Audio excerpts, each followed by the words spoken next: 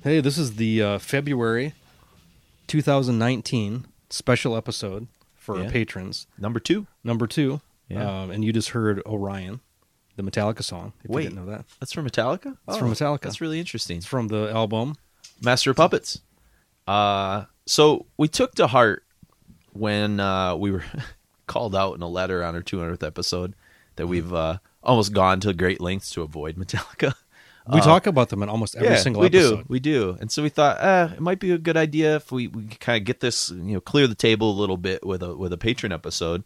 But it's always been that question mark. How do we kind of approach, Metallica? Metallica is kind of like our first real awesome girlfriend who made us feel certain things that we measure everything else kind of up against, really. Yeah, and it's like good memories, bad memories, because there's been some disappointment through the years. There's been some letdowns, like the breakup, so it's some emotional scars here and there. But it's like, I'm friends with a lot of my exes now, and I think I have some perspective on some of the bad decisions that either I made or we both made or they made. And I've kind of come to terms with some of those eras of Metallica. Like I can pull some songs off of Load and Reload that I don't hate. I don't put those records on as a singular whole. I've never really spent any time with Saint Anger. It's not really something. I'm sure there's something that's maybe of value to it, but maybe there isn't, and I don't care, and it's fine. I'm okay with that. Yeah. I think I can live my life and be okay with that. Recently, I'm trying to think who the hell asked me this, but they asked me what I thought of, basically like past classic era Metallica. Yeah. And I said, they made some of the best, most effective albums that affected my life as a teenager. Yeah. I cannot imagine them ever going any further on the track they were on. Yeah. And they accomplished everything they wanted to accomplish in a very, comparatively to now, like a music career, from what, 1980 when did they form in 80? 81. 81-ish? Yeah, 81. To 90? No Life Till Leather is 82, I think. Within 10 years, they created some records that are just undeniable. People still go back to You have that. You can't. Where could you possibly go after the Black Album? Yeah, you kind of own a decade. In terms of a block of sort of metal history. And I went through all of us have. I mean, anybody that has lived more than 20 years. As you hit these points, kind of places where you can't imagine going any, that's just kind of the end of it. Mm-hmm. It seems like, but then you go out and you discover this other type of music or this other, type of food, or you move somewhere else. We can't all be on that same, there's no way they could have done 12 albums that were that good. Well, and I understand why they did they got completely away from it. Yeah. Everybody cut their hair. All makes sense to me in retrospect. Yeah. Well, and there's different eras where our perception of things are sort of different. And there was a moment, and I kind of said to you that I think what's interesting about Metallica is they almost get crucified for it. But in a way, I think maybe a different way of looking at it is maybe we should give honors to them for being ahead of the curve in noticing that thrash was going to kind of come to an end before any of their contemporaries did. They get I'm sure it wasn't a conscious decision. No, but I think it was kind of internal subconscious. But they were always, they're pushing themselves so hard. Yeah. The first record came out, nobody could hold a candle to that. Mm-hmm. I think the biggest thing they did is capture the live sound on a record. Yeah. Or the closest approximation thereof. They took the speed of Motorhead. They took just some of the aggression of the punk that they were sort of absorbing, and you got the melodies of Nawabum sort of mixed in there. But yeah, you're right. I mean, Kill 'Em All is rough. Yeah. In a good way. It's not a bad thing. It's just it's not polished. They didn't really have great production at that point. Fleming Rasmussen, I mean, we were just kind of talking about him. He doesn't show up till Ride, I believe, when they actually kind of get a proper understanding of, and I'm sure when you went in with the material on Kill 'Em All, I got to look and see who actually, I forget who kind of produced that record. I don't remember. Yeah. Oh, John Zazulu. All right. Oh, okay. So, from Megaforce. And, it's hard to say whether or not he had a handle on what that music should even sound like, right? Like no one knew how to capture speed and ferocity like that. That's been the biggest problem with I think with extreme music in general, is how like Venom, the idea, the visuals, it all looks great. Then you hear it on record, you're like, oh, that's what it sounds like. But seeing it at a concert, would have been like a transformative, experience for a kid. Or Motorhead Motorhead were pretty early on captured fairly accurately. Yeah, and but I think the that's first why record's people pretty tame. No Sleep Till Hammersmith so much, because it I think it kind of, there was a part of Motorhead that is kind of like a live biker rock, the rowdy kind of sound that they got on record sometimes, but I think live it maybe comes over a little bit better for sure. But yeah, Kill 'Em All, it's an interesting record. It's never been my favorite Metallica. I know there are some people that beloved that record as like the epitome of Metallica, that after that they sold out, or I don't know. I've heard that before. I mean, there's some people I know that don't like Slayer past Show No Mercy because they're just like, that was it. It's just so the internet's a funny place. And everything. So like the reason people were pissed about, the reason I was let down by the Black Album is because I didn't discover Metallica back in Kill 'Em All or Ride the Lightning. Yeah. Like that wasn't like, I wanted them to keep I wanted my expectation to keep kind of going from where, like the first thing I heard was Master of Puppets. First thing I bought was Injustice for All, which is hard to, what do you do after that album? And then the Black Album I thought was, like, in retrospect, that's all you could have done really if you wanted to keep kind of going this track. Yeah, it's but it's like where you fall in and what your expectation, there's so many different criteria to like what. Yeah, and I think, there's I forget his name, the journalist. He's now the editor in chief of Rolling Stone. Peter, he's got glasses. Oh no, it's David Frick. Yeah. David Frick in a documentary says he was, after Injustice for All, he had a conversation with Hetfield and those guys, and was like, how do you get heavier? Like, how do you get like more sonic than this? You can't get really faster. You've kind of gotten, like, you've done what you're going to do there. And there's some limitations, I think, when you talk about like Lars and, sure, what he can do to get, he's not Dave Lombardo or Gene Hoglan. He's not going to be able to take. He's a non-conventional drummer too. Yeah. And so in a way it was like the Black Album was like their attempt to sort of go back to square one a little bit, with a new producer, with a guy that got them all into one room to record, which they'd never done before, to kind of, so they could bounce off of each other a little bit and get some more of that live sound kind of captured. Because apparently, and I've only seen Metallica live in recent times, but, if you had gone to those shows in the 80s, that Metallica was even better live than they were even on record. And so for whatever it's worth, I think Bob Rock and what he was trying to do was trying to sort of get that live sound back to Metallica after, and I know we're going to talk about Injustice for All a little bit, but there is something very kind of clinical and I don't want to say sterile. Sterile's the wrong word, but there's something very precise about Injustice for All that calculated all. Yeah, and that's great. We both love that record, but it lacks a certain warmth to it. And I think the Black Album has a lot of that bottom end kind of warmth, It's kind of the potential of what a pop producer could bring to it. Just like what it's Back in Black from AC/DC, what the fuck is the guy's name?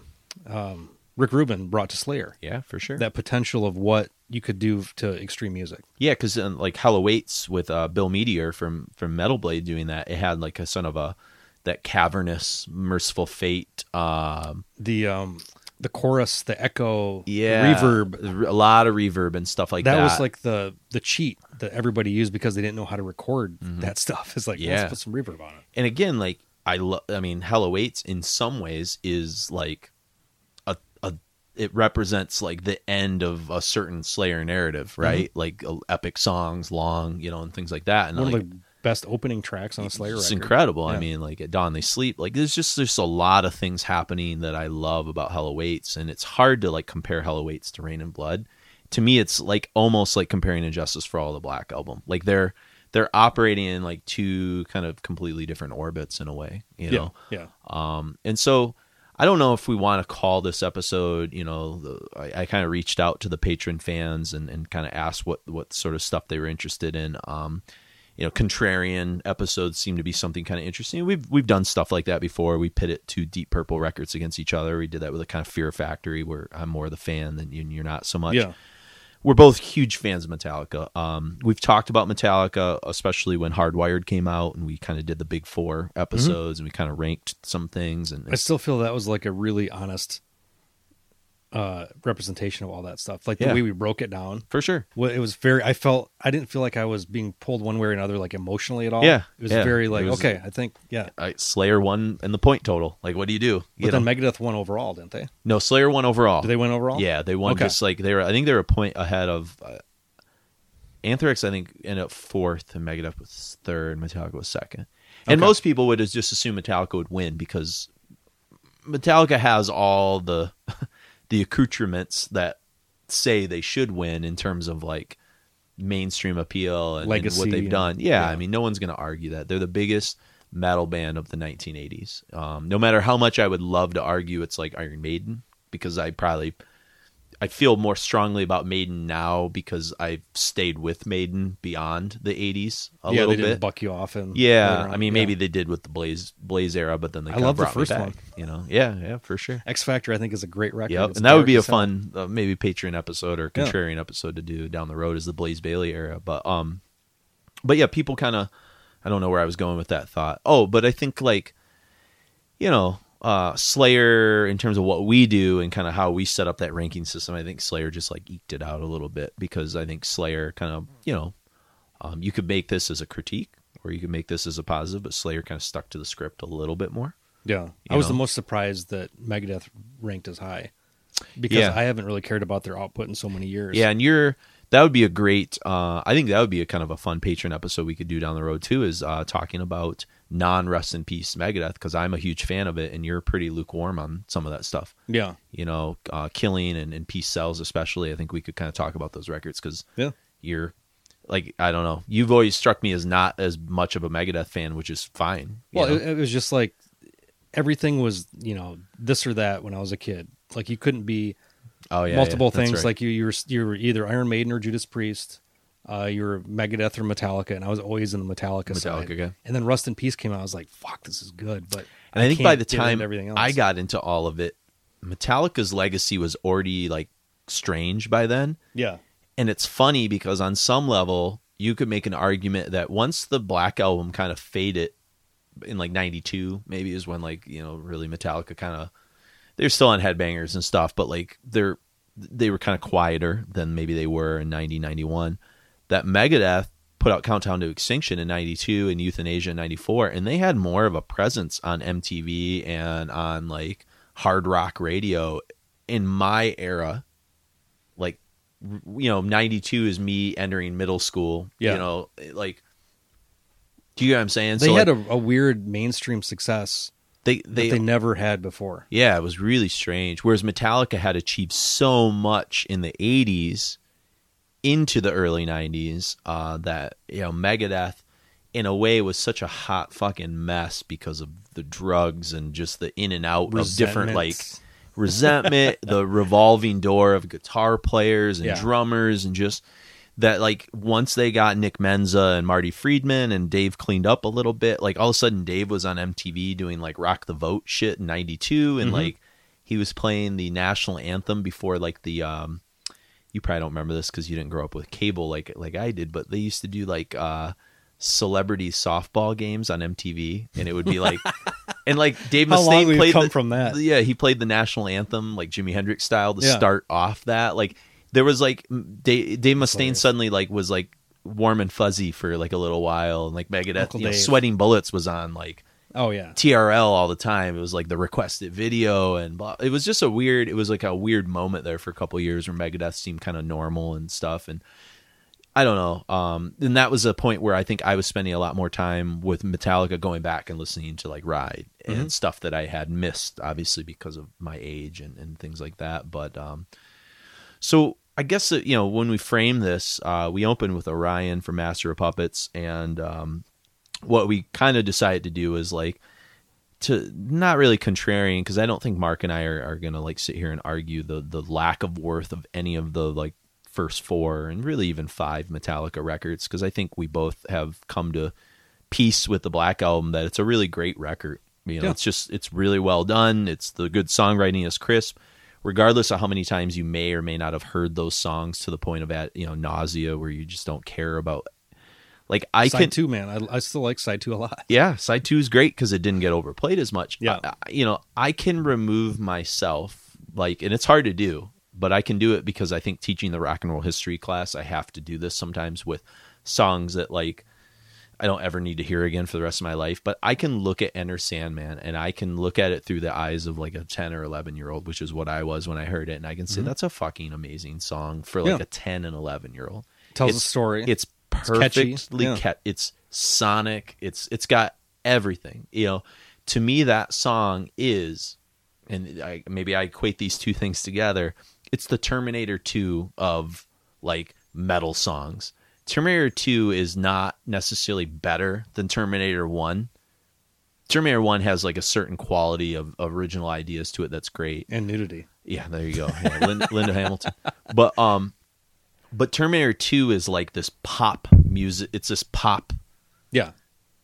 Like I saw that movie 6 times in the theater. 6 times we went. Like we rode our bikes because it was the perfect movie for like a 7th grader.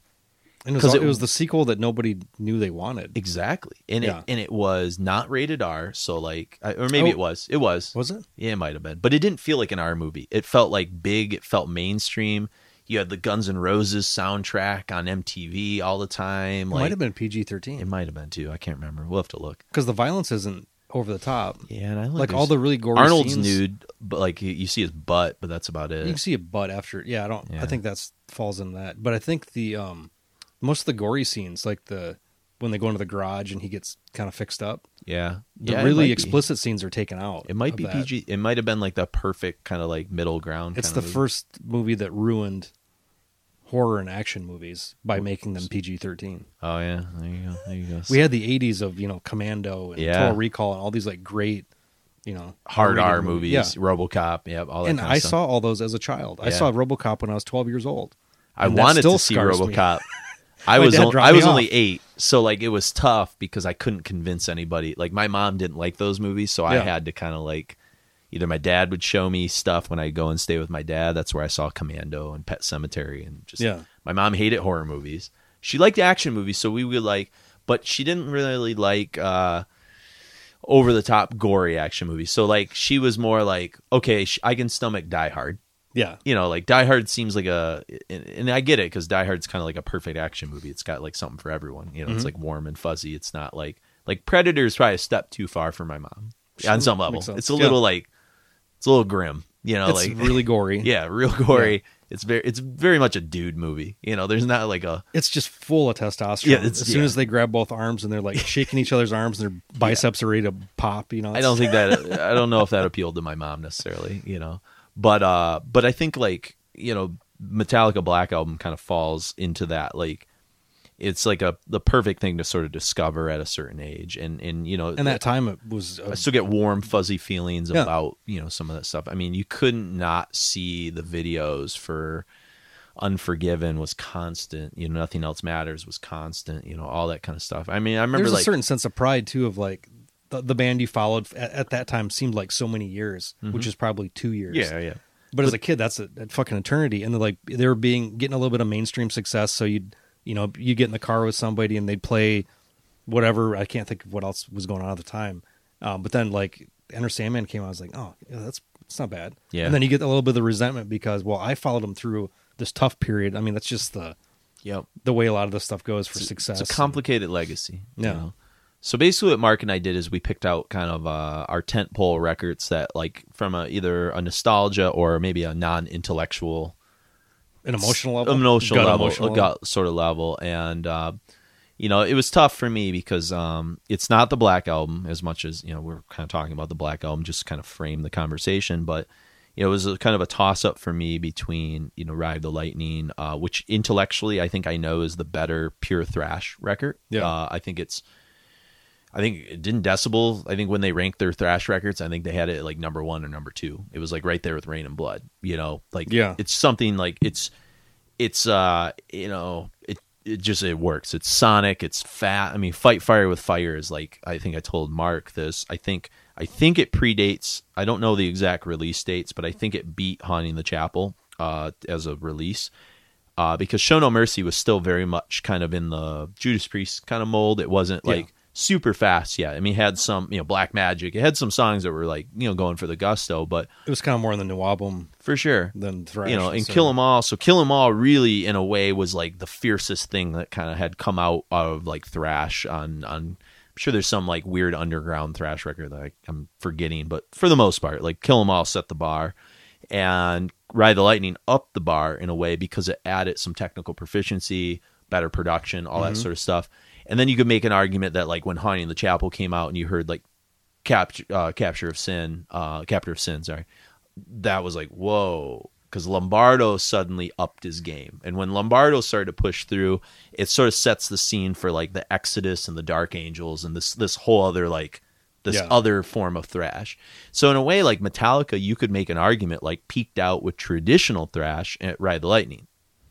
By the time you get to Master of Puppets, which is the album I eventually settled on, like I think Master of Puppets like is, you know, it's always considered like one of the best thrash albums of all time, but I think it goes beyond thrash. I think that was the record in a lot of ways that made Metallica digestible to a certain mainstream audience. Not completely, because again, no videos yet, no radio releases. But like that Iron Maiden, you know, kind of crowd, the hardcore like heavy metal it's crowd. Like the Number of the Beast or the Power Slave of Metallica in a way. This is the era when they were doing like Iron Maiden style stage shows. Yeah. And they're just, I remember like seeing pictures of the Master Puppet stage, you know, with all the different like headstones and shit. I was like, God, that would have been so fucking cool to see back in the day, or the Lady Justice from, you know, Justice for All. But, and I can count, and here's kind of a story. There are 3 moments that I really think of where, and this is something like younger people aren't going to really appreciate, especially if you've grown up with a lot of YouTube, but you might remember sitting with your stereo with a blank cassette, record, play, pause, just waiting. Oh yeah, for the radio. For something. Yeah. You knew there was something. And there are 3 songs, and I think these 3 songs like have stood the test of time from a historical standpoint. There are 3 songs I remember hearing on, I don't know if it was Z93 or whatever, you know, rock show, metal show that was kind of on, that stunned me. And I remember kind of a chemical sort of change happening in my brain. The first 2 are pretty predictable from like a classic rock standpoint. The first time I like conceived of and processed Stairway to Heaven, like it was like I was kind of paused, like kind of actually able to kind of follow like the transitions of that song and the solo and the build, and like it was just very emotional to me. I was like, whoa, okay. And at the time I didn't realize that song was so overplayed, you know, because it was like the first time I heard it. So like, you know, it's sort of like Plato's like allegory of the cave. Like you only like know what you know because you only know what you know. Like you're only what this is, this sort of spectrum of your perception. And so for me, the first time I heard Stairway to Heaven, it was like the greatest song in the world. If I had like gone to somebody 10 years or 5 years older than me and been like, have you heard Stairway to Heaven? They would have just been like, get the fuck away from me. Like, of course I've heard Stairway to Heaven. What the fuck do I care? You know? But like the first time I heard it and really like, it was a big moment. All Along the Watchtower from Jimi Hendrix was another one where like, it felt really important. There's just like something about that song, like it kind of overwhelmed me. Feel the weight of it. Yeah. It's just like heavy. And like still to this day in my rock history class, kids will ask me like, what is your favorite rock and roll song? And it's All Along the Watchtower because it's Dylan writing the lyrics and Hendrix playing them. It's like this perfect merger of these 2 like forces of like rock history. It's not my favorite song, but it's like, if I had to pick the quintessential song that represents like all eras of rock and roll, like that song kind of has it all. And then it was Master of Puppets. And the first, I had already heard Enter Sandman, and I had heard all that stuff. And I had probably seen, I think I have memory of seeing the video for one. But when I saw the video for one, I think I was 10. And I was a little eerie, Like, I was trying to I don't think you really grasped. I was trying to process what was sort of happening. I don't think I knew a lot about world wars at that point. Yeah, I probably knew about World War II a little bit just from pop culture or whatever. But I did recognize Jason Robards in that from did something you? else. Okay, Yes. yeah, that's good. Yeah, I did not. I think everything in black and white at that stage scared me. I have some real distinct memories of accidentally when I was like 5 or 6.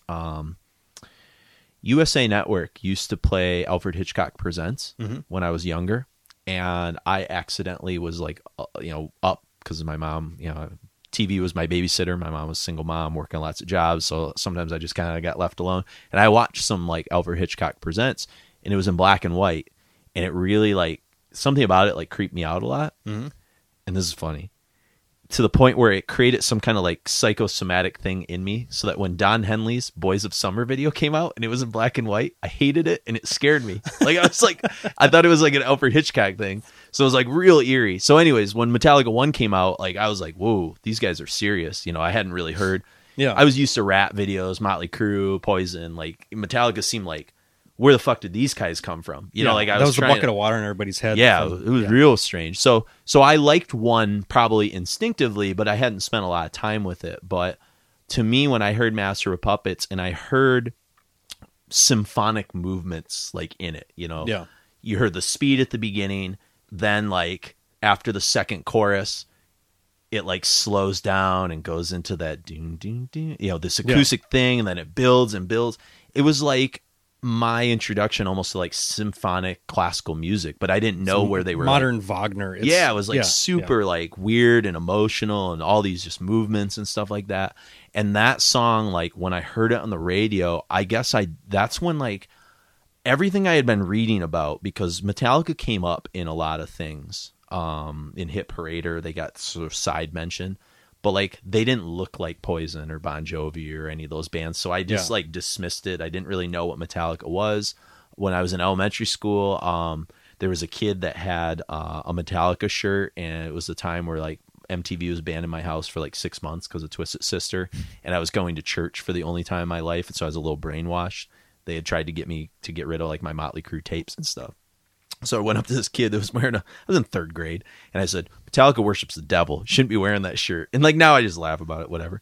But so like my perceptions of Metallica were really, really weird. But when I heard Master of Puppets, it like was the missing puzzle piece for me, because it's if we're being honest, it's the best execution of all the ideas Metallica really ever had in one record. It's not the most prog. That's going to come when you're going to talk about Injustice for All a little bit and your perception on it. It's not the most thrash. In a way, it's like Ride the Lightning. It's not the most cult. In a way, that's Kill 'Em All. It's not the poppiest or like the best kind of like punchy Enter Sandman-y kind of stuff. That's going to come with the Black Album. But it's all of those things at this tipping point right in the middle of the 80s. And I think that's why... historians sort of feel pretty strongly about it that it or Rain and Blood is kind of the ultimate thrash record. I think Rain and Blood's the ultimate thrash record if you're staying in the thrash lane. Yeah.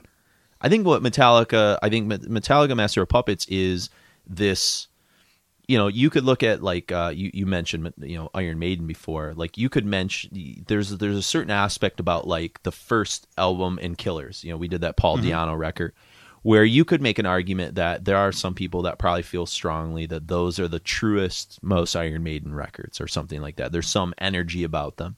I see those kind of like Kill 'Em All, maybe even Ride the Lightning a little bit, by the time you get to Killers. But like in a way, what Bruce and what the songwriting in all the like longer songs and epic sort of things that start to come together, with Hallowed Be Thy Name, and then with Power Slave, with Rime of the Ancient Mariner, like all that stuff is really like what to me Master of Puppets kind of is. It's all that stuff all happening together. It's like it's got all the epic stuff going on. Does it have the most epic stuff? I don't know. Does it have the most complicated riffs? No, probably not. That's probably Injustice. Is it the fastest? I don't think anything is as fast as Fight Fire with Fire. Yeah. But Battery and Damage Incorporated give a pretty good run for its money. So I think it's like, if I had to desert island of Metallica, for me, it's probably Master of Puppets, because I get everything I ever wanted out of it in like one sitting in a weird way. It's also the end of an era. And the reason we open with Orion is I think, the thing that for me is always going to be the anchor for Metallica maybe is probably Cliff in some level. Like I love Hammett. I think Hetfield might be the greatest rhythm lead thrash guy like of all time, that kind of combo. His harmonies are unbelievable. He just nails it. Like his palm muting, like all of it's just like he's perfect at what that's supposed to be, I think Scotty Ian's a pretty amazing rhythm guy too. Anthrax was never really known for their like leads the way like other thrash bands were, but I think the appeal. But Hetfield's also a writer too. That's for sure. And I think Scotty Ian's wrote not. a lot. He's Charlie Benante is like the major true. songwriter. Yeah, that's right. Yeah, you're right. He's kind of the guy there.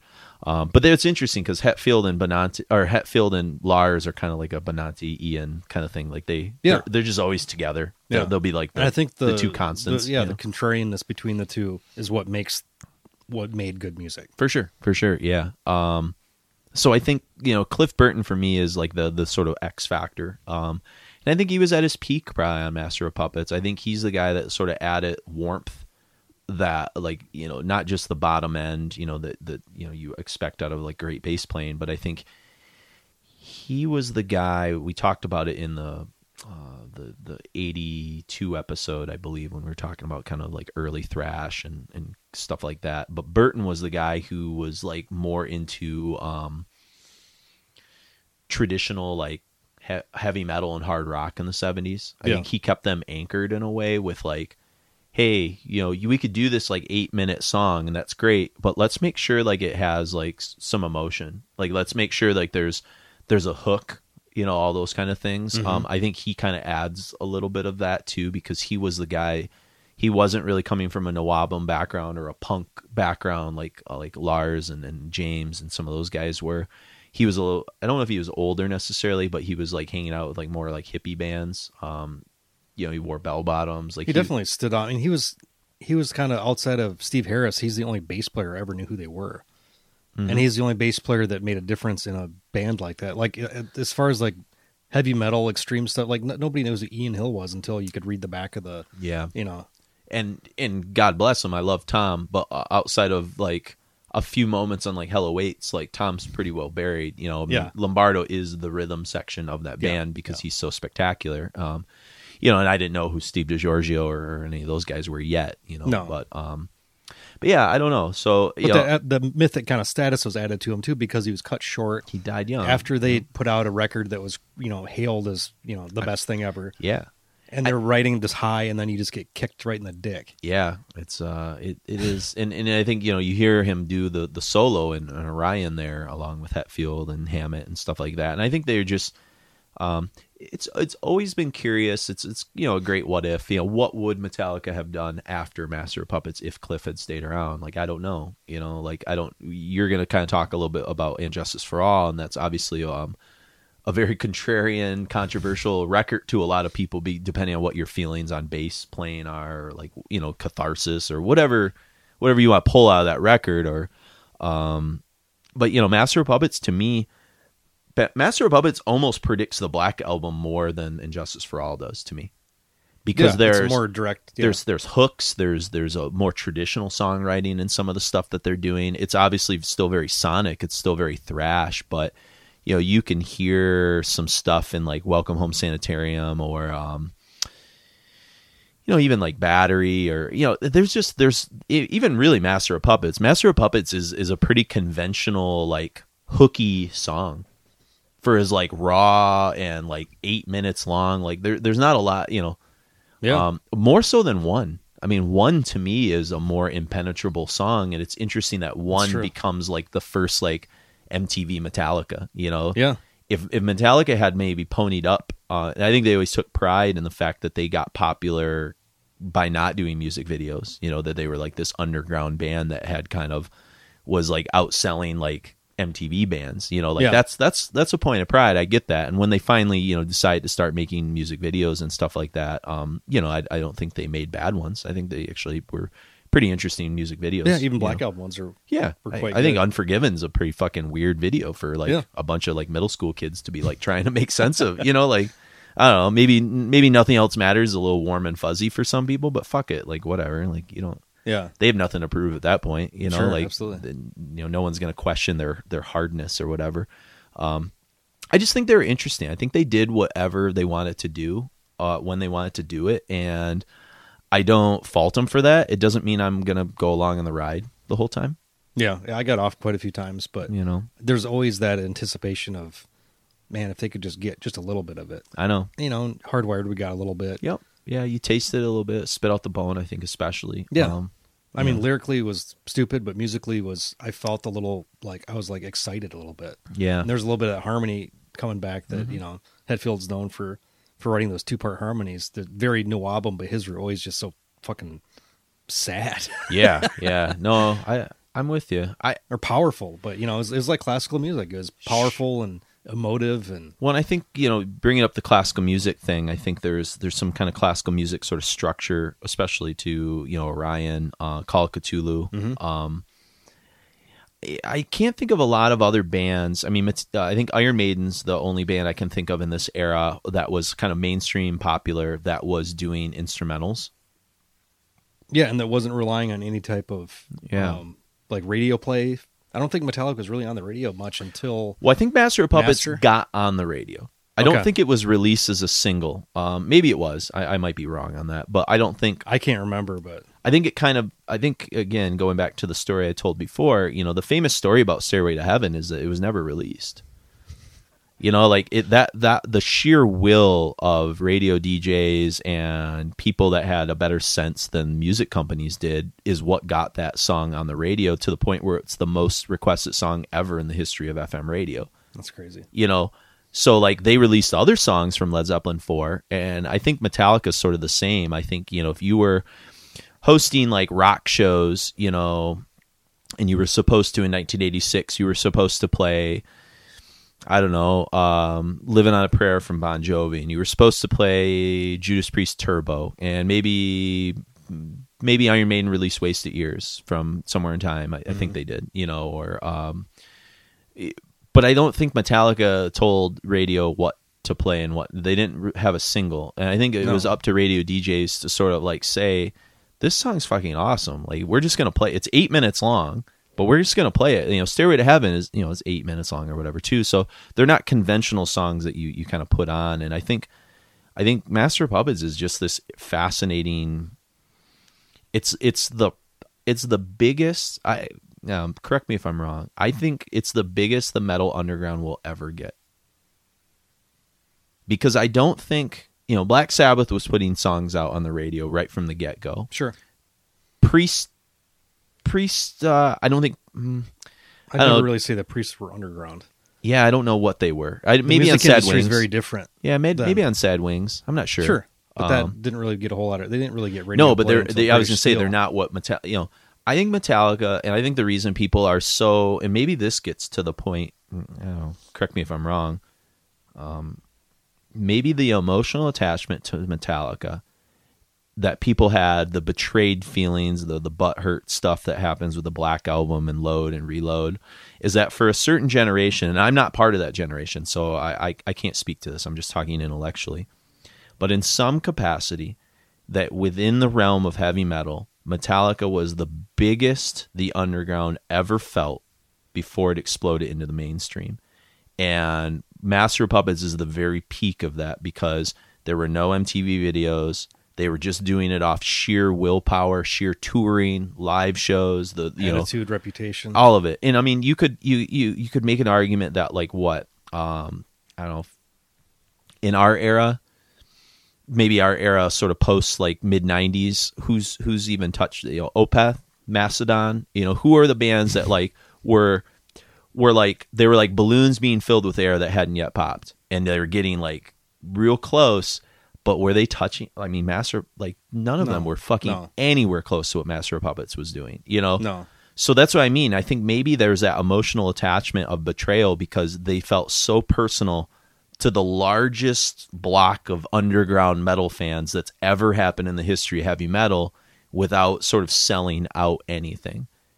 And then I think It got popular in spite of in what it was. In spite of everything else. Yeah, it did exactly what it wanted to do. It was uncompromising. And I think even though, they put out the one video a couple years later with And Justice, I still think you felt Metallica fans weren't betrayed by that because it was very ominous and dark and still an impenetrable record. It's not that's not a record that's catering to radio. Or MTV. Was it a 68-minute record? Yeah, and I mean, the shortest songs like Dyer's Eve at like 6 minutes or something like that. I mean, I think it had at least three songs that were 8 minutes or longer. Yeah. And then like a couple that were like 6.5, 7. I mean, like Blackened, I believe, is like 7. And Justice for All, the title track, is 8. To Live As I is like 8. Harvest of Sorrow is like 6.5, maybe. Eye of the Beholder, like what, 6.5. The non-edited version of 1 is over 7. So like none of those songs are catering to like what was the trend in 1988. The trend in 1988 for like mainstream metal is nothing but a good time. I mean, it is. That's a quintessential 1988 song. Yeah. Bad Medicine from Bon Jovi, quintessential 1988 song for mainstream MTV. And here comes Metallica 1. Now, again, I wasn't watching Headbangers Ball in that era. I didn't start watching really Headbangers Ball till like 91. So I saw it at a friend's house, and it was... what was being played on Headbangers Ball? Was there a lot of underground thrash videos beyond 1? I mean, I think, Exodus maybe made a couple videos, maybe. But even Slayer didn't really make a video till Seasons of the Abyss. Until... probably 90, 91. Yeah, that's when I remember it. I remember it existed. One on just like regular MTV. MTV. For sure. Yeah, it was for sure there. And was just like, wow. I don't know. I don't think that was the first instance I heard the album, but it's the first instance to where I was paying more attention to the lyrics and how fucking... That's the most like serious I think I've ever seen the entire band. Oh, it's frowns. Frowns, and just like how you could just feel how heavy, not just the music, but like what they were talking about was, and you couldn't necessarily tell like just on the surface. I don't think I even knew that, Cliff was dead or anything. I didn't know any of that kind of stuff. Mm-hmm. It wasn't, you'd have to read about that stuff. It wasn't just like a thing you'd I was hear 8, about on TV. I was 8 when Cliff died, so like it was way off any radar screen. So I wasn't even really paying attention to like the lineup, or like I didn't know people's names or any of that kind of stuff until probably like, I don't know. So I started picking up the albums and reading stuff because I was getting copies of stuff from people and hearing stuff here and there. But so this is the record you chose, is And Justice for All, kind of where we're kind of getting at. What does it for you? It's probably it was the first heavy metal record that when I heard it, it's the first, like, I don't know if everybody has this instance, but where you physically feel it. Like I had an emotional, physical reaction hearing the record. Sure. And it felt important. It felt like the lyrics, just the song titles, were ominous, but they felt like there's really something, they had something to say. It wasn't just about like, talking about Satan, or like what was surrounding everything else at the time was just like excess and parties and girls and like, this seemed like way more of a bigger deal. And I mean, how many people weight of it? Like outside of like hardcore Metallica fans, I don't know how many people just kind of stumbling on, say, like Master of Puppets knew that it was about cocaine. I mean, like I just think they thought it was like, but they were able to use metaphor.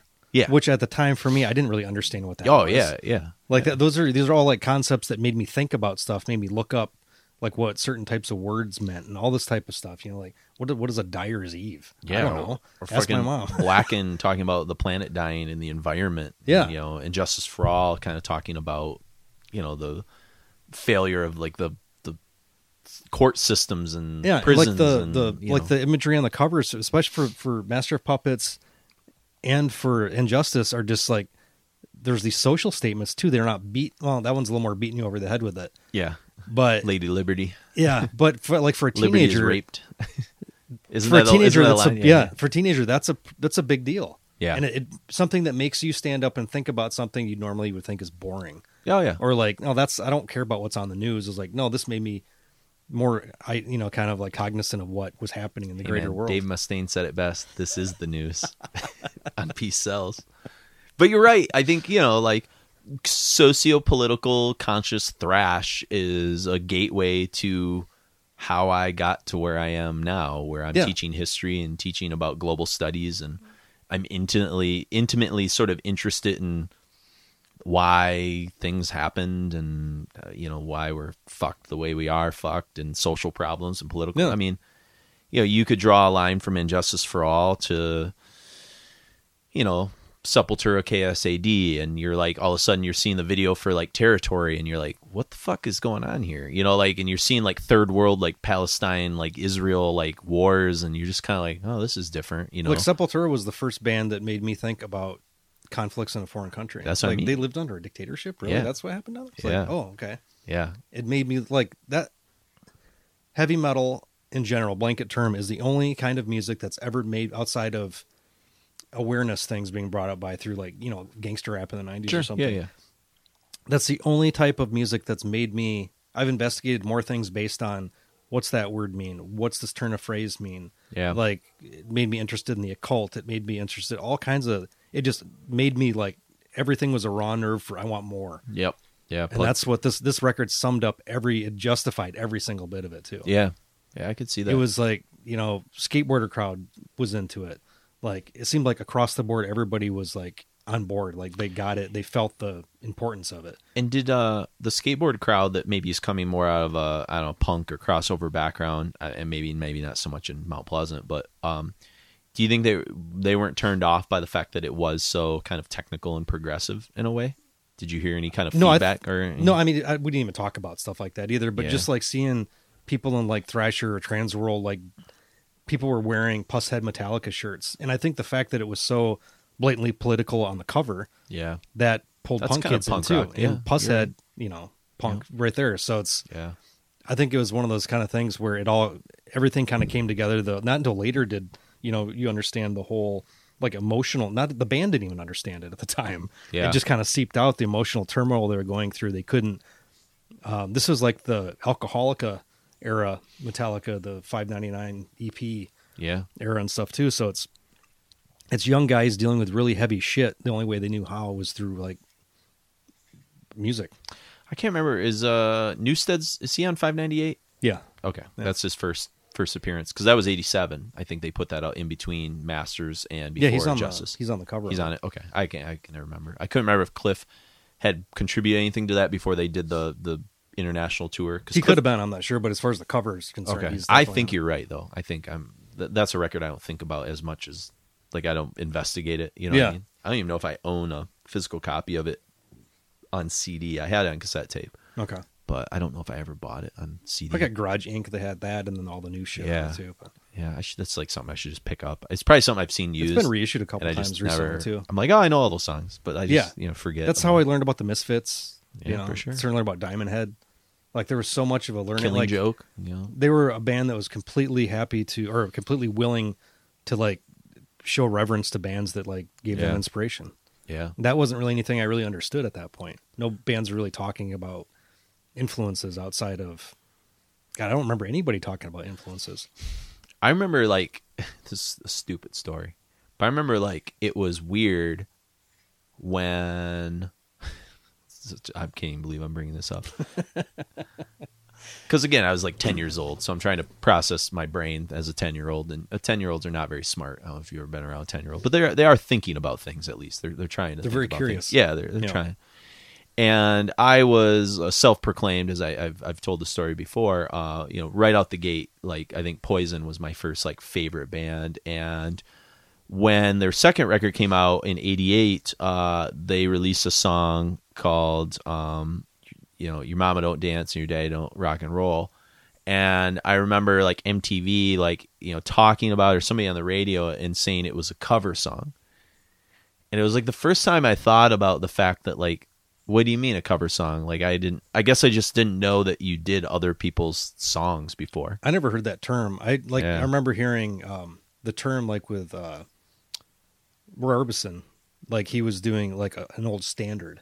which is basically a cover song as Yeah. well. Most 50s songs were old. I mean, Elvis Yeah. didn't write any of his own songs. You know, Yeah. Little Richard was having songs written for him. Really, Chuck Berry of that era was the only one like writing exclusively all his own songs and, Yeah. and stuff like that. But yeah, it was weird. I think, you know, then like Tesla did Signs, and like I just remember like, oh, this is an old song from the set. And then I think I learned that Smoke in the Boys Room was like not a Motley Crue song, and I just remember being like, what's happening? You know, That was kind of a thing. Yeah, they started picking in like Pretty Woman from Van Halen. yeah. But I think Pretty Woman had like I was aware of that song, but I was so young when Diver Down came out that I didn't know the history of it. And then I think I remember hearing the Roy Orbison song and just kind of being like, okay, this is all starting to make sense, you know. I knew that because that was like one of the few bands my dad enjoyed. Was into Roy Orbison, Yeah, right? we Yeah, hear in the house. So. Yeah. So, and I'm sure somebody told me something. Like, I'm sure driving around listening to music, my mom probably was like, on the oldie station. "This is like, oh, this song you're liking. This is like somebody else's song," and being like, "Oh, okay." But you know, going back to Injustice, this is a conversation we were having, like when we were kind of talking about how we wanted to do this patron show.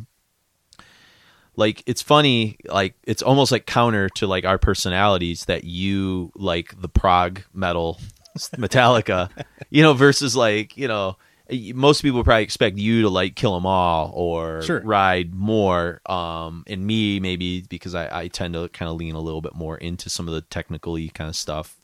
Not as much maybe as Chris does, but a little bit in that category. That I don't know. So what is it about that, like from a sound standpoint, that still like kind of drags you? Is it purely nostalgia, or is there still like? Oh no, I mean when did that thing come out? Probably in like 2-3 months ago. That like the ultimate box of Injustice for All came out. They had, I don't know, fucking 10 records and all this live stuff, and everything was remastered. And I hadn't listened to it in probably, I don't know, 3 or 4 years, and I went back and just listened to the whole album front to back. And then I went and listened to it again, and I listened to Dyer's Eve like 3 times. Yeah. And just that, I can't think of anything since that's done guitar harmonies like that affected me so much. Yeah. Like I can still feel like that feeling like of, it felt like powerful, but also like everything you cared about just died when you hear that twin, you know, the harmony part of, and toward, what is that, like the 5-minute mark or something in Dyer's Eve? Yeah. Right after the solo and it starts to come out. Yep.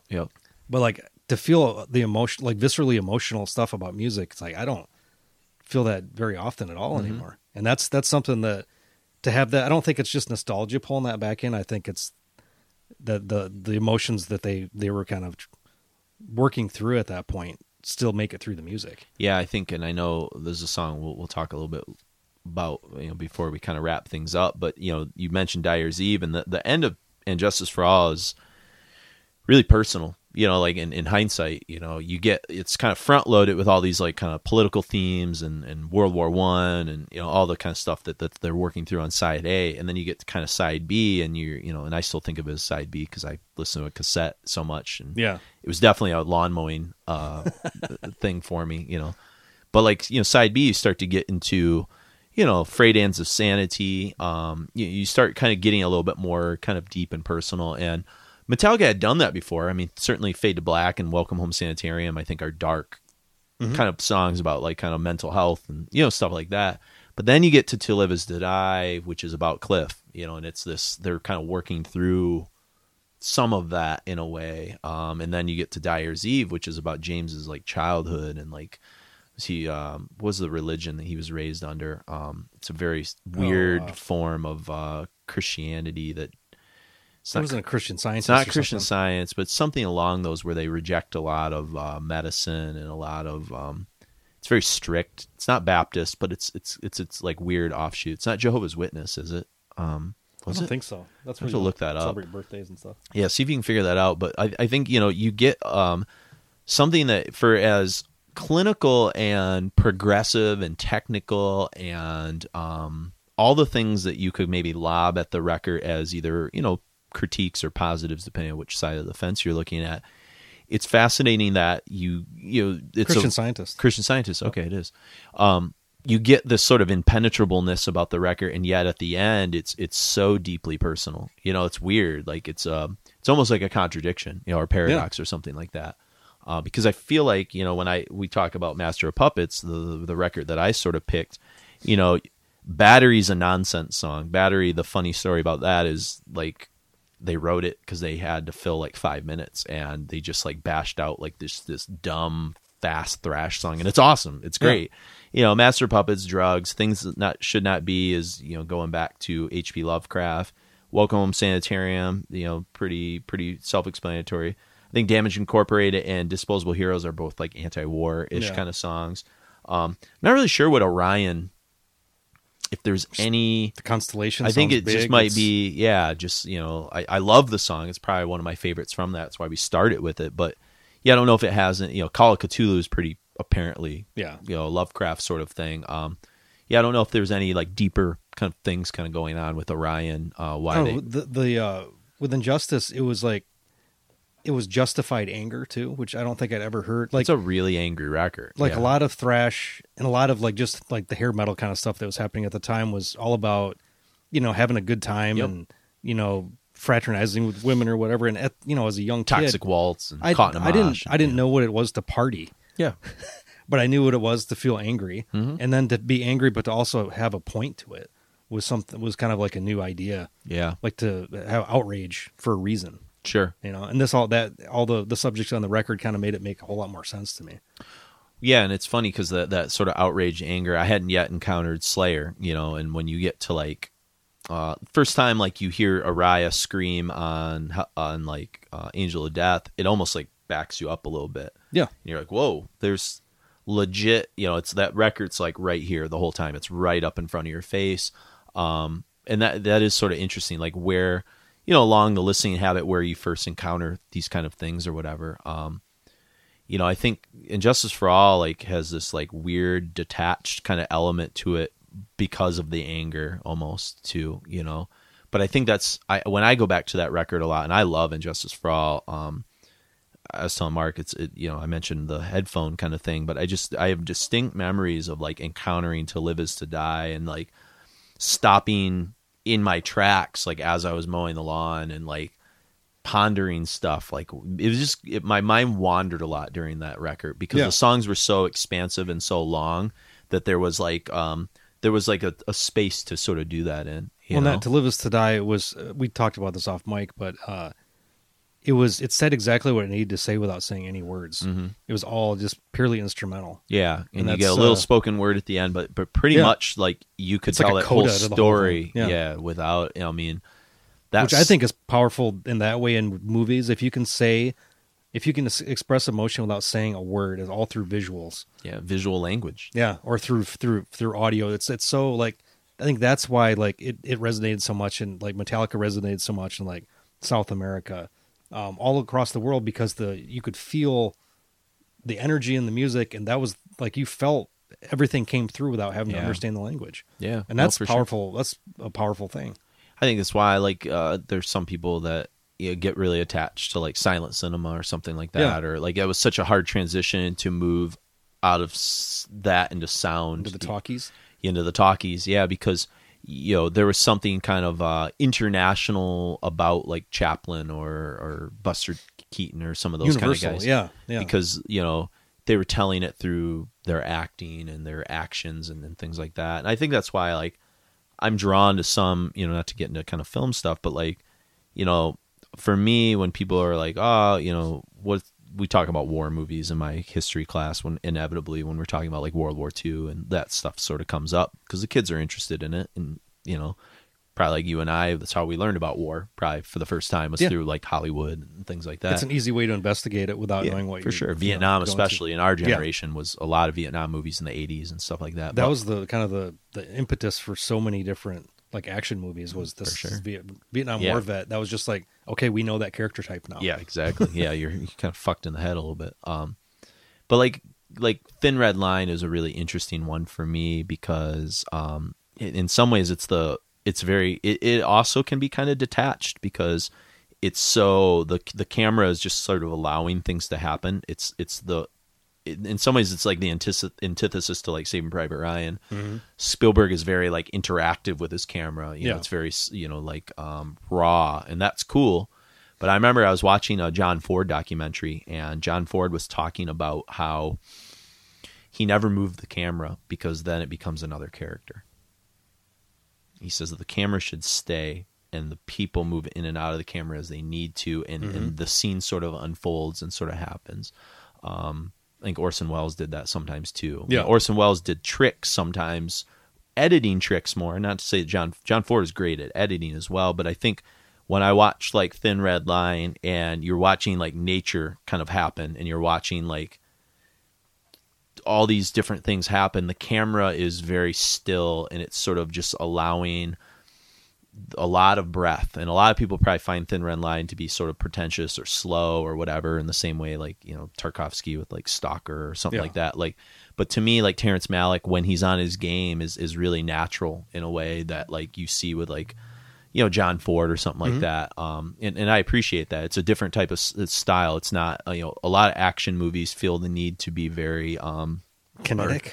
Kinetic, yeah. And I think there's something non-kinetic about Thin Red Line. And I think that, you know, probably if you're a soldier in the midst of war, some aspects of it feel kinetic.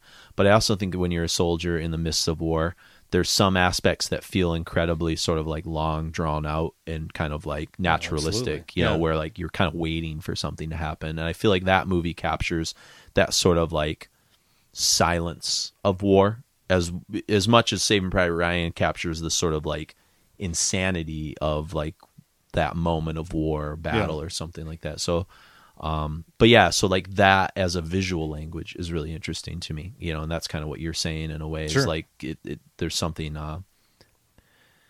peaceful sort of about that, and it's different, you know, it's like a different sort of way. And you know, as I teach this film class that I'm going to be kind of starting here in a few weeks, that's going to be the hardest thing for me, is to figure out how do I teach them the language of film, because they so much want, you know, we were just talking about this before, like now plots are like over explained and everything, like to this generation of kids, like everything is almost over explained and overdone. And so when you have it all spelled out, when you show them like Lynch, or you show them something where like the camera's just letting them like like there's an ambiguousness to it that like I think makes them uncomfortable probably, and that's good, but it's like not a natural feeling for them. There's a confrontation that you get with a cameraman that doesn't move. Yeah, like everything now is on a gimbal, and like you see like big superhero movies, I don't know where the hell the camera operator is. Yeah, it's just this big like pneumatic arm thing that's kind of doing its thing and sliding on shit, and then half of it's like digital effects, and you know, like it's all being seamlessly interacted, which is cool. It's cool, but I don't know if it's just different. I appreciate film more. I think growing up in the 70s and 80s that everything had to be done. There was always, it wasn't like that was done. There wasn't like that was just done on the computer. It's like everything was physically done. Star Wars was so interesting because guys see that thing that went by? That was a guy made a model. Yeah. Out of 500 old tank model kits and pieces. Sure. Yeah, there's something. The organicness of it is kind of cool, for sure. There wasn't just like a blanket statement to say, well, this was done in post, or this was, you know, created on a computer through digital software. Like, well, that doesn't mean anything. Like, for sure. Well, a guy made this puppet, and that's why, you know, and then this guy performed this puppet, and that's why it's so, you know, that's why Frank Oz was so great. Yeah, it's more like it's more humanistic in a way. Yeah, like craftsmanship, and you're more aware of. I was more aware of like camera movement because it didn't happen. When it did happen, it was like for effect, or like you'd see it in like a De Palma movie, like or even with like Hitchcock and Vertigo, they do that like that reverse where they're pulling out but panning in at the same time to get that kind of effect. And I mean, you know, one of the movies I usually show at the very beginning of my film class, just to sort of like use as like a standard bearer for like a lot of film techniques, is Jaws. Yeah, and that zoom in scene on the beach is like right on Roy Schneider, where like it's like, oh fuck, that moment, like it's happening, you know, like the attacks. I don't know of a camera move since that has like kind of like summed up an emotion so good as what Hitchcock did originally with that. I think he might be the first to, for sure, to use that. But and Spielberg's definitely a student of cinema, which is kind of why I use that as like, it's easier to penetrate. Like people know Jaws, they know at least they're aware of color. Of it. Yeah. Yep. Well, it's color in a way that's not so expressive as, you know, Vertigo is. Sure. Yep. Vertigo is kind of a hard movie for a young kid to watch because it seems boring. Sure. I might use it. I would definitely use it. I think I'm going to, because I think Vertigo, if you get it taught to you, is a movie you probably appreciate more. I mean, if I gave them Vertigo on their own, they might be kind of be like, huh? You know, like Rear Window is easier for me as a kid to penetrate. Oh, for sure. But that kind of introduced you to a lot of these techniques as well, and then all the anticipation and, you know, build up and dread and editing, and then you see some of his later on stuff is like, okay, Yep. it makes a whole lot of sense. I just picked up for my film class. The school actually bought it for me. The DVD of the Truffaut Hitchcock interview. Oh, nice. Yeah, I need to see that. And then I still haven't watched it, the Psycho documentary, the 78, where it's about the editing in Psycho. It just came out last year. Okay, I don't think I've seen that. It's all about like how radical that was. Okay, because the Psycho DVD that came out years ago has the big long like Joseph Stefano interviews and stuff. Yep. They go through all the editing, and this one's like stuff specific just about that. So we'll have to check it out. I haven't watched it yet. So it's the most famously edited scene in movie history. That and like that montage and Battleship Potemkin, I think, are like the two most dissected, like important ones. I mean, De Palma did like an ode to the Potemkin one in Untouchables with the baby carriage sequence and stuff like that. I think my favorite montage of all time, though, as much as I appreciate those others, is the end of the first Godfather. That's for me. Okay. The cuts to the baptism of the child, to all the murders, to like, it's just this like, it's incredibly Catholic, it's incredibly violent, it's incredibly like, it's just like, it's showing the sort of like hypocrisy of like that life, and kind of like what Sopranos did. Sopranos in a way confronted you with the fact that your protagonist is like kind of like evil. And you're like, oh shit, like, why do I like this is who I'm rooting for, kind of. You're like, he's like murdering all these people while he's like trying to be a family man, Well, and the funny thing, I think a lot of my wife watches this terrible show, and she'll admit it, The Good Doctor. Have you ever seen this? My mother likes The Good Doctor a lot. The autistic surgeon. It gives her like those kind of cathartic, like, just like, I need to feel something. Speaking of Hitchcock, isn't that the kid that plays young? He's in Bates Motel. Norman Bates, yeah. But what it's Freddie like, Highmore. It's reduced the montage down to this formulaic, like, musical montage thing that Baywatch, I think, really kind of Grey's Anatomy, I think, ran that. Yeah, in the 2000s. Every episode, everybody like panned by this like shitty, Ed Sheeran song or something that's playing at the end. Everything kind of emotionally comes together. And, it kind of like neuters it when you see it that often. Yeah. When you see it in like a classic movie, you're like, I know. So it's going to be you're fighting an uphill battle with teaching film techniques. It's going to be really interesting. I might make a lot of mistakes. This is the first year I'm ever teaching it, and I might have to go back to the drawing board or punt a few times. It's always knowing how much of the old stuff do I show, because I want them to appreciate cinema. So there's kind of a tipping point. I think I show them maybe Chaplin and maybe a Buster Keaton one, because I've tended to find that they can kind of appreciate like the comedies, because the comedies kind of resonate. Yeah. I'm not going to spend a lot of time on silent cinema. I might show them Hugo, which is the Scorsese movie about George Millet and like the early, just as like I sneak in a Scorsese movie, which, and B, like it's kind of more of it's like kind of showing Singing in the Rain to teach like the transition of talk to or silent to talk, like that's an easier way of like doing it than like lecturing on it sometimes. It's tough to even show maybe full a movies cheat, but of that stuff, because you think people are just going to be like, I know, bored out of their minds. But we'll see who's in it, but it'll be an experiment. I'm sure I'll reflect on it on the podcast a little bit. But I guess before we kind of get too far off track, I want to come back to Injustice, because this is a conversation you and I were kind of having like prior, so we were kind of warming up. Is this idea of for a lot of people, I'm guessing for our generation, because we kind of grew up in a weird era where a lot of the 70s prog stuff, outside of like maybe Tom Sawyer on the radio, you didn't hear that stuff unless like you had an older brother or a dad or somebody that had like those old Genesis and Yes records and Rush records. Yeah.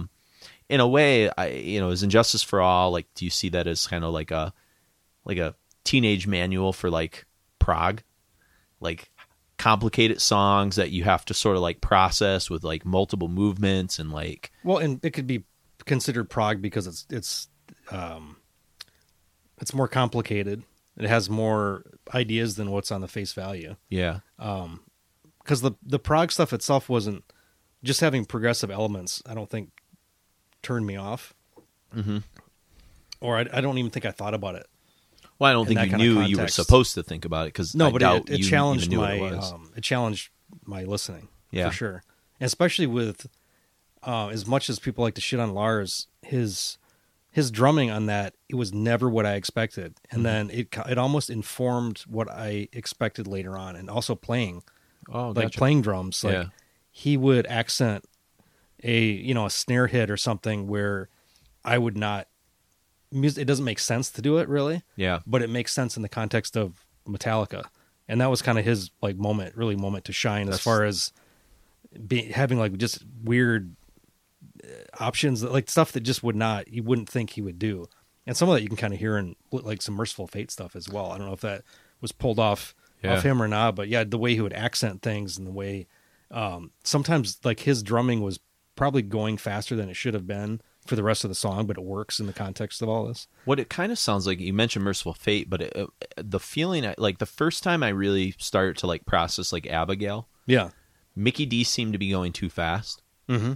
Like almost kind of like off the rails sometimes, like and not in a bad way. I think we're so used to like growing up with like guitars set the tone, and the rhythm section was just that was kind of in the background. Yeah. But to have that where you've got like a double time drum on a slower guitar, that's something that Dismember did that a lot. Sure. Funnily, but like that, the first time I think I ever really encountered that was probably this album. Okay. Where it kind of made sense to me. It didn't turn me off. It like oh, that sounds cool. That makes sense. It's interesting that like that aspect of the rhythm section was so like spotlighted when, of course, the like major critique you hear about the record is the lack of bass. Yeah. I wonder if like because Cliff wasn't there, if Lars was like overcompensating for the rhythm section's complexity because Cliff had done so much accenting and different things with the bass to sort of add texture to songs. I know that he wanted to be heard, but also the warmth on that record there's no warmth on that record. That's what I mean. It's very clinical. It makes sense that it's tight. Everything feels like tense. Yeah, exactly. Yeah. That's the whole thing. Like it's tense, it's cathartic, it's angry and calculated. It's a really, really good the reason everything is there, there's a point for all of it. Yeah. There's a reason there's no bass on the record. It makes sense now, not just like hearing all the stories, the context.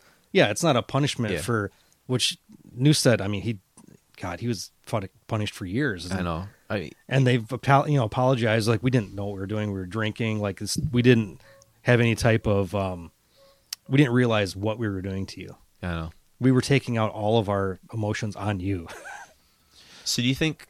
I know Injustice like is a attempt to reconcile with the death of Cliff, but do you think that the hangover of that just sort of carried over the next like decade, and that's kind of why like Jason leaves? And I think so. They just couldn't kind of fully deal with it and process it. Yeah, I mean they've even said that they had is it David Frick? Is that the guy from Rolling Stone? He moderated a talk with them when Injustice for All got reissued. Mm-hmm. It's like a 40-minute thing you can see on YouTube, all shot in black and white. Cool. But kind of going through all that stuff, talking, and everybody's very kind of effusively like, yeah, we ran him through the ringer. We didn't know how to deal with what was happening. It's kind of a metaphor for those guys because in a way that's kind of how they treated Mustaine. They just kind of fired him and didn't like explain why. Yeah. And that was what he was always like fucking butthurt about. That's why when they got Robert, they wanted him to know that you're our guy. Here's $1 million. Yeah. Like all that stuff, everything makes a lot more sense with age. Yeah, for sure. And these guys aren't that much older than, what are they, like early 50s or something? Like maybe 10 years my senior or something? Yeah, probably. It takes a long fucking time to mature. Yeah, especially a male.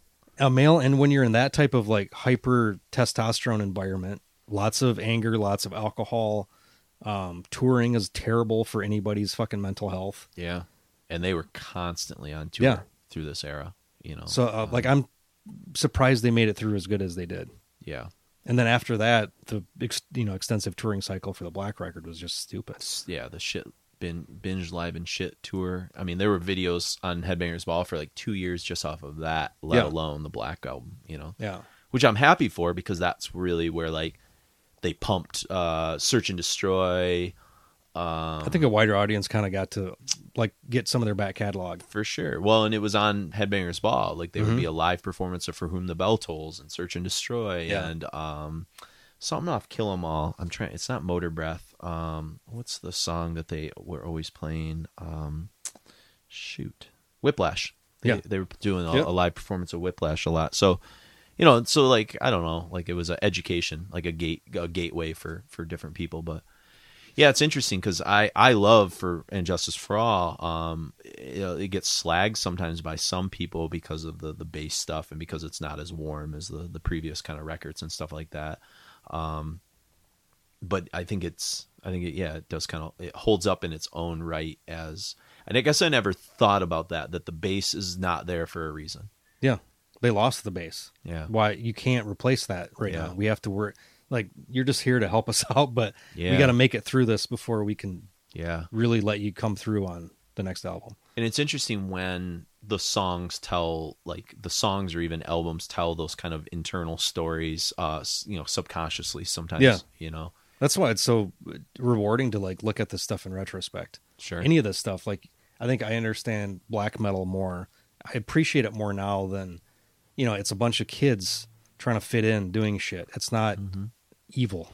Yeah, exactly. They're trying like one-upsmanship stuff. Like the story behind this stuff is so much more interesting than what the surface stuff is. Yeah, and we talk, it's interesting because that comes up a lot in my rock and roll history class when like I explain like why they did songs this way versus that way.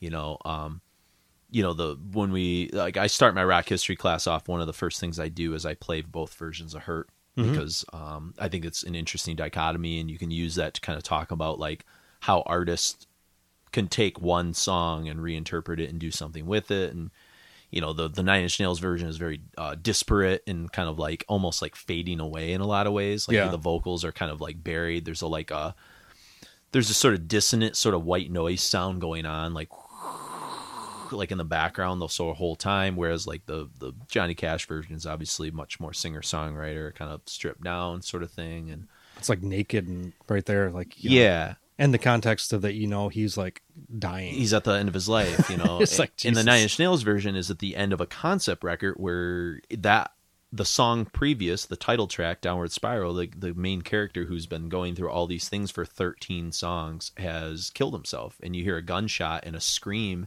as like he's dying at the end of track 13, and then Hurt is the last song, and that's like the sort of disparate spirit of your soul like fading to nothingness, and so the song is like eroding kind of before your eyes, and there's like it almost is like a ghost like watching themselves like kind of fade from like you know what I mean? It's like if you don't understand the context of that, you're like, why is this song recorded so kind of shittily? Like it's not clear, like there's impetus is to it, you talk about like the industrial music. Why does it sound mechanical? Well, because it's trying to represent sort of like technology and like, it's like dystopian stuff, why is dystopian stuff so dark? Well, it's because it's taking the human element out of music to some degree. Exactly.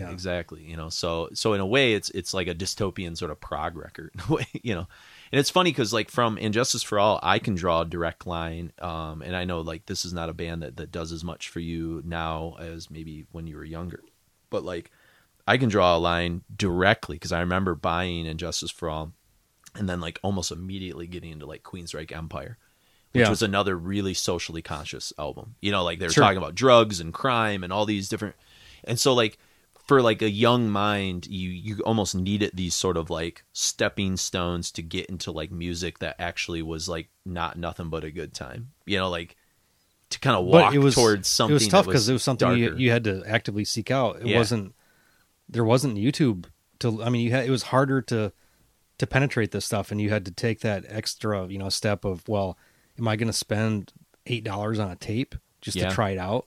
Yeah. I've heard the one song, it sounds pretty okay, but is the whole thing going to be all right? I know. And I think sometimes what Metallica had going for them was reputation. Mm-hmm. They had great album covers. Yeah. I mean, you look at And Justice for Now, the cover, you just want to buy it. It fucking looks just amazing. All the other extra like surrounding imagery is all done by Pushead. Yeah. That's some of the best like cover art and then merch of any like album cycle I can think of. When I think all like you look at like it's a white cover too. Metallica sort of like schemes their visual imagery. Ride the Lightning, the sort of blues and whites and that Master of Puppets, like what shade is that? It's a red, but it's such a like iconic shade, you know, that it's that like a spine. saturated, a lot of yellow saturation in it as well. Is that what it is? Yeah. It's got like almost like a light maroon sort of aspect to it that I think is just incredibly iconic. You know, like it's not like a red you've seen like anywhere else, you know. And so I think Metallica was really smart in their marketing in that sort of aspect. Oh yeah. You know, I mean, even the Black Album even the cover to Load and Reload with whatever the art scheme was to that, like it was Common Blood, man. It got people talking, you know, on some level, you know. I think you arrive at a sort of a bankruptcy of ideas when you get to like Saint Anger, and then I think it's just like almost like struggle for relevancy again. Yeah, like rich dudes just trying to like poke the bear to like do something that was like challenging themselves to be like kind of raw again without like. Oh, that's the reason why I don't really disparage any of their eras, because what do you have to be like when you're so hungry when you're doing Kill 'Em All? Yeah. And then you have all this massive success, and then you have somebody help you refine your vision with a Black Album. What the fuck do you do after that? Yeah. That's kind of it. You know, I can't. So when you're a millionaire, what is there to struggle about? Mm-hmm. Can you really write that same type of music, especially lyrically? I don't think Hetfield's really been able to like grab, you know, that he wrote a lot of good stuff, but I mean, the last 30 years, it's been tough. Yeah, I mean, 30. What's 30? No, I'd say 20, because 91. Well, 2001. Yeah, almost 30 years. Almost 30 years. Yeah, you're right. Shit, we're getting old. Yeah. So they've had like 2/3 of their career is kind of shit. Yeah. I mean, there's some. I don't hate Death Magnetic, but it's got a lot of turds on it for sure. I think the last two records have some hopefulness. I think they're too long. Yeah, they desperately need somebody to say, okay, guys, that's cool. You got all these riffs, but let's just do 8 good songs and not do 12. Sure. Okay songs. Yeah, they're almost like they're beyond anybody being able to kind of like edit them, or like you said, they're almost like they're so disconnected from reality sometimes that they almost don't know how to police themselves. Well, they're like an institution. Yeah. You know, they've got, I don't know how many people they employ. It's got to be insane. They own all of their own, what do you call it? They own all their music, the rights to all their music. Gotcha. Their, what is that called? Publishing rights? They're all their publishing rights. Yeah. So like the amount of, and they reissue the shit they're actually pretty judicious about how often they reissue stuff. Yeah. But they're putting out these definitive collections and stuff. They're great archivists. Yeah. There's like every single thing you could possibly ever want to know about every record is in there. That's the cool part, I guess, when you get down to it, you know, as much as people complain about like Lars or somebody like that, but he's still, I think, a fan. Deep downside, you know, is like as removed from reality as he might be at times, you know. But he's a cheerleader. He's incredibly enthusiastic about shit, and that's, I think, what got him half their success. For sure. His chutzpah was like he was willing to kick the door down. Yep. But he had the confidence of like, well, look what James wrote. Yep. Yeah, he was like a salesman. You know, he was a salesman the band needed. But he also is great like with aesthetics as far I'm not gonna say anything about what he said what he did for the record cover of the last record. But as far as him being able to take ideas and like, well, that's kind of cool. What if we do it like this? Yeah. And he has a good ear for that type of stuff. You paint him in like the same light as like Kerry King or Gene Simmons, where like they're kind of the de facto spokespeople. So they take a lot of bullets probably, and they kind of have to come off a certain air to them. Yeah, I would think so. Yeah. I mean, I think Lars is like probably the warmest and fuzziest of those three. You know, I think Gene's probably the cockiest, and Kerry's kind of just the. But also, Gene is the least talented of that group you mentioned. Got it. The stuff he writes is kind of trite. Yeah. Paul is like the real. Paul and I think Ace are probably the best songwriters out of that group. Yeah. Gene was more the confrontational one. Sure. He's the demon. He's the demon. He was the one as a kid you think is more interesting, but as I age, I think Ace is my favorite out of all those guys. Sure. But I love Paul's sappy 50s bullshit too. Yep. Yeah. And Kerry's just. Kerry needed Jeff though too. Yeah, it's true. Now that he's those untethered. guys are so much like Paul and Gene. It's crazy when you think about it now, because I think, or even James and Lars. James is kind of quiet, and you know, Jeff was quiet all the time. But Jeff wrote the best riffs, and then Kerry kept the fuel of the whole band going. But he was also a great Yeah. great writer as well, but he needed that other.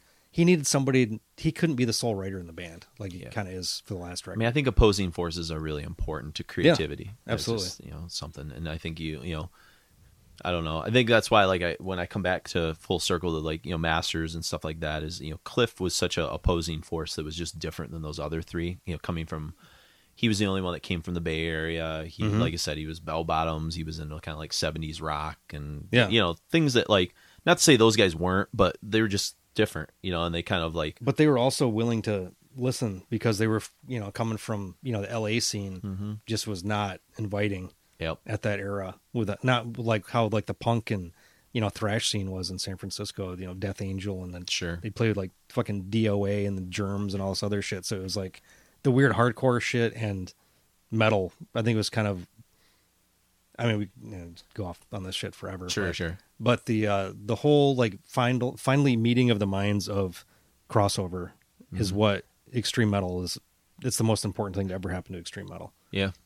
For punks to get over themselves and metal guys to get over themselves, like, the shit you're doing is pretty cool. Yeah, the stuff you're doing is pretty cool. Which is why, like, you look at like a band like Discharge, kind of in the middle of some of that and stuff. It's made me, I think, appreciate like. I mean, I always loved Suicidal Tendencies, but I didn't understand their place in history, or like even like old COC or things like that. So, but yeah. So we, like I said, we weren't avoiding talking about Metallica. We just didn't know kind of how to kind of reproach it a little bit. And hopefully we said some interesting things here. I'm sure you have a Metallica album that sort of speaks to you, maybe as patrons out there. And if there's younger people that have something to say about any of the newer stuff, I'd be willing to entertain it. I mean, I can find, if you were to tell me that Load was your gateway in because you were 10 years old when Load came out, like, that makes sense to me. You know, I mean, there's catchy elements, so songs, there's some good songs on Load that I like, but if it's Saint Anger, I don't know. I'm curious because I don't. Success is a tough thing, man. Like same with filmmakers. We go back and forth with that. Like, artistic filmmakers with integrity, then they do just this piece of shit because they need to pay the bills. Yeah, it's a tough. But there's so many factors to all of it. It's like, well, we've got families now, we've got wives, we've got commitments, and it's tough. Trying to commoditize art is a really difficult thing. Sure, let me tell you about it. Yeah, and I think. I remember there's a great quote. Monetize, not commoditize. Yeah, I know. Yeah, there's a great quote about Hank Williams Sr. that comes from a documentary that I write, that I show in class when I kind of introduce early country music and stuff. And Hank Williams Sr. was so important to, Johnny Cash and Dylan and so many people. And I think it's a guitar player that used to play Tom Petty, Marty Robbins, I think is his name. And he says... the Marty Robbins? The Marty Robbins, yeah. The Marty Robbins. Yeah, I think... The country western guy? Yeah, long hair, dark hair. No, Marty Robbins is a goofy looking guy. Maybe it's not him. It's Marty somebody. Name. Yeah. But he kind of says, Hank Williams did a lot of sins in his life and did a lot of bad shit. And he's like, but the songs forgive him for everything because he left that. And I think you look at like, just even if you just go with the first four Metallicas, you can include the Black Album in there or whatever. But I think you look at that legacy of that, and regardless of like your bitterness or how you feel with the music that sort of happened in the last 25 plus years with Metallica, like you can't ignore that.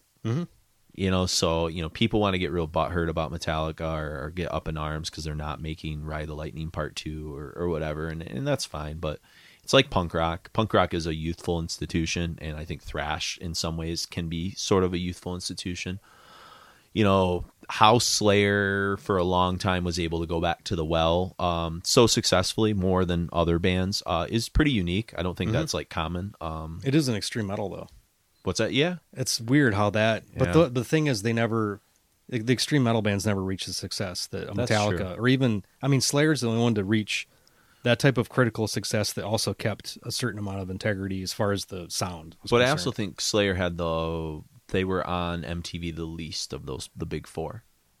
I think the only time they were on was like it was Seasons of the Abyss. Yeah, and so I think Slayer tasted success a bit, but they weren't the arena band that like especially Megadeth and Metallica I think were at a certain point. I think Anthrax danced around it, especially when like Bring the Noise and a few things. I think they were kind of like hitting like a cultural sort of apex with that kind of stuff.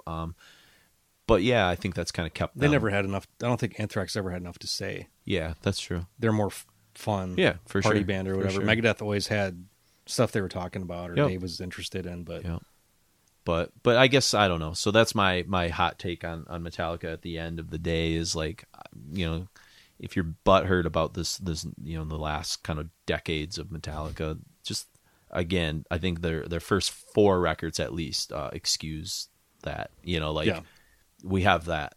You know, they gave us that. They gave us, you know, what a more foundation. do you want? That's, I mean, yeah. just ignore Saint Anger, you know, ignore if you're pissed about Lulu that it came out, like they didn't care. They just wanted to work with Lou Reed probably because like as I can, and I when that thing came out, I was like, oh God, what the fuck? But now like knowing more about, you know, Velvet Underground, Lou Reed's Transformer, all this kind of solo stuff, his personality, his kind of big, larger than life persona, that he would even want to work. What a fucking honor that would be. You're not going to be like, nah, it's okay. Why not? Yeah. You know, why not? I mean, it's like if Bowie wanted to work with you, like, Yeah. who gives a shit what Bowie wants to do? Just do it. We could just fart in a harmonica. That's just totally do it. cool. Like you worked with Bowie, you know, it's like something you can kind of hang your hat on. So, And after you've hit a certain amount of success, you know, musically, you probably kind need of those challenges. Yeah, those kind of things come up, and if you can rise to the occasion, cool. If not, then at least you tried. Sure. You know, some asshole on his computer at home bitching about the Lulu record that, you know, can't even put some pants on. couple dumbasses recording a podcast talking about I know. Metallica 40 years later. Trying to be positive, you know. We try. I mean, we can be contrarian about stuff as well, but Sure. I always have the artist's best interests in mind. Sure. Like I care so much is why I get angry. Yeah, I get that. The older I get, it's interesting, especially doing like the history of Heavy Metal Countdown, teaching the rock class, is I've become less bitter and less angry and more open to more things because I've just sort of like had to consider them contextually. Yeah, it's why like it's easier too. You got to help me get over while, like Manowar and it helped me get over. Yeah. I was like, okay, they're important for this. Like, it's not my favorite thing, but they're like they fit here and they fit here. And holding on to bitterness doesn't really do you a whole lot. I mean, there's still some shit I hate, and I actually take pride in hating it. It's kind of fun. It's like I'm not exercise. Gonna, we're not gonna do a Nickelback show. No, or anything, no, but, you know, and they're a fun band to but sort of beat up. Somebody or something that has done something good at some point. There's always a reason to go back and look at it and see why and where it went off the tracks, and the story behind it is, you know, intensely interesting to me. Absolutely, and that's why we did a contrarian kind of episode. It's not so contrarian, but at least like where we just kind of, you know, I don't know if you want to call me a Master of Puppets guy, Mark and Injustice for All guy, it's fine. Whatever, you can do that, you know. But I don't think Mark and I dislike any of the first 4 records really that much. I like all 5. The first 5, really, I think, are. Yeah. And I'm a load apologist. I don't love all of it, but I think there's some stuff happening on it. But it's better than Dysfunctional by Dokken, I'll say that. No, Dysfunctional is great. I don't think so. Really? No. I would argue that. I'm not a fan. No, not at all. It sounds like they're trying too hard to be modern. See, that's a symptom of the times as well, though. Yeah. That's something you don't have to do. There's some great now. songs on that. It's maybe not the best Dokken record, but it's like a good record. Okay. Does that make sense? Yeah. It's probably like why if it was just a Don Dokken solo record, it wouldn't have been met with quite so much. Yeah, I think they adjusted animus. better than other bands did to the 90s. I'll give them that. No one expected Dokken to write like a decent rock record. Nobody in the asked 90s. for it. Yeah. Well, their last record was 87 and Dysfunctional's 94. So all of a sudden, 7 years later, the original guys get back together and then make a competent record that didn't sound like they were trying to retread like 80s stuff. Not at all. That was and plus, maybe that's it was one of the first promos I got from I think it was on Columbia or something. It was I got a full press pack and I was like, what the fuck do I get this for? We're doing a death metal magazine. And out of context, yeah. So when was the last time you listened to There's some resentment. Not too long ago, but it wasn't I got to be in a mood. Gotcha. I hear you. I would make an argument this though. If you wanted to argue this, I would agree with you. Skid Row Subhuman Race is the best post 80s metal record. It's the okay, let me put it this way. If Sound of White Noise is the best adjustment to trends of the 90s that any of the big 4 did, that's what Subhuman Race is for me. Okay. Like it's Skid Row, like Skid Row could already point it to it with Slave to the Grind that they were going to be able to like survive hair metal because they weren't really hair metal. They just kind of were like in it, you know, a little bit. But Guilt by association. I would go to bat for that record any day of the week. It holds up great. It's just a great mid-90s, I don't know, alternative metal record or something like that. But anyways, it's a whole different episode, I think. So maybe next month. Yeah, exactly. You decide to pick To Live Is To Die, right? To go out. Yes, because we talked about how just the emotion of it all. Yeah, the twin, the back and forth twin harmonies there toward the end are just like they're just burned in my brain. Yeah, and it's almost like classical music in a way too. The symphonic kind of qualities to it, the guitar swells, and the song is like it goes from like it seems like it hits all the like acceptance, like all the levels of grief, denial kind of thing, and then anger. At the end it kind of comes back a little triumphant. Bit. Yeah. Yep. Not necessarily like beating everything, but like, okay, I can handle this kind of thing. So. Yeah, it's very cathartic. It's good. Yeah, it's cool. Yeah. Yep. And so we started with the bass solo from Cliff at the beginning on Orion, and here we process the grief of Cliff as well. So thank you, patrons. Hopefully you dug this. We finally did address Metallica, hopefully to your liking. It's another probably 2-hour episode here, so hopefully you enjoy our ramblings. Patrons, you know where to find us. You've already found us, so I don't need to sell anything on that. But, just give us some feedback on how you like the patron episodes.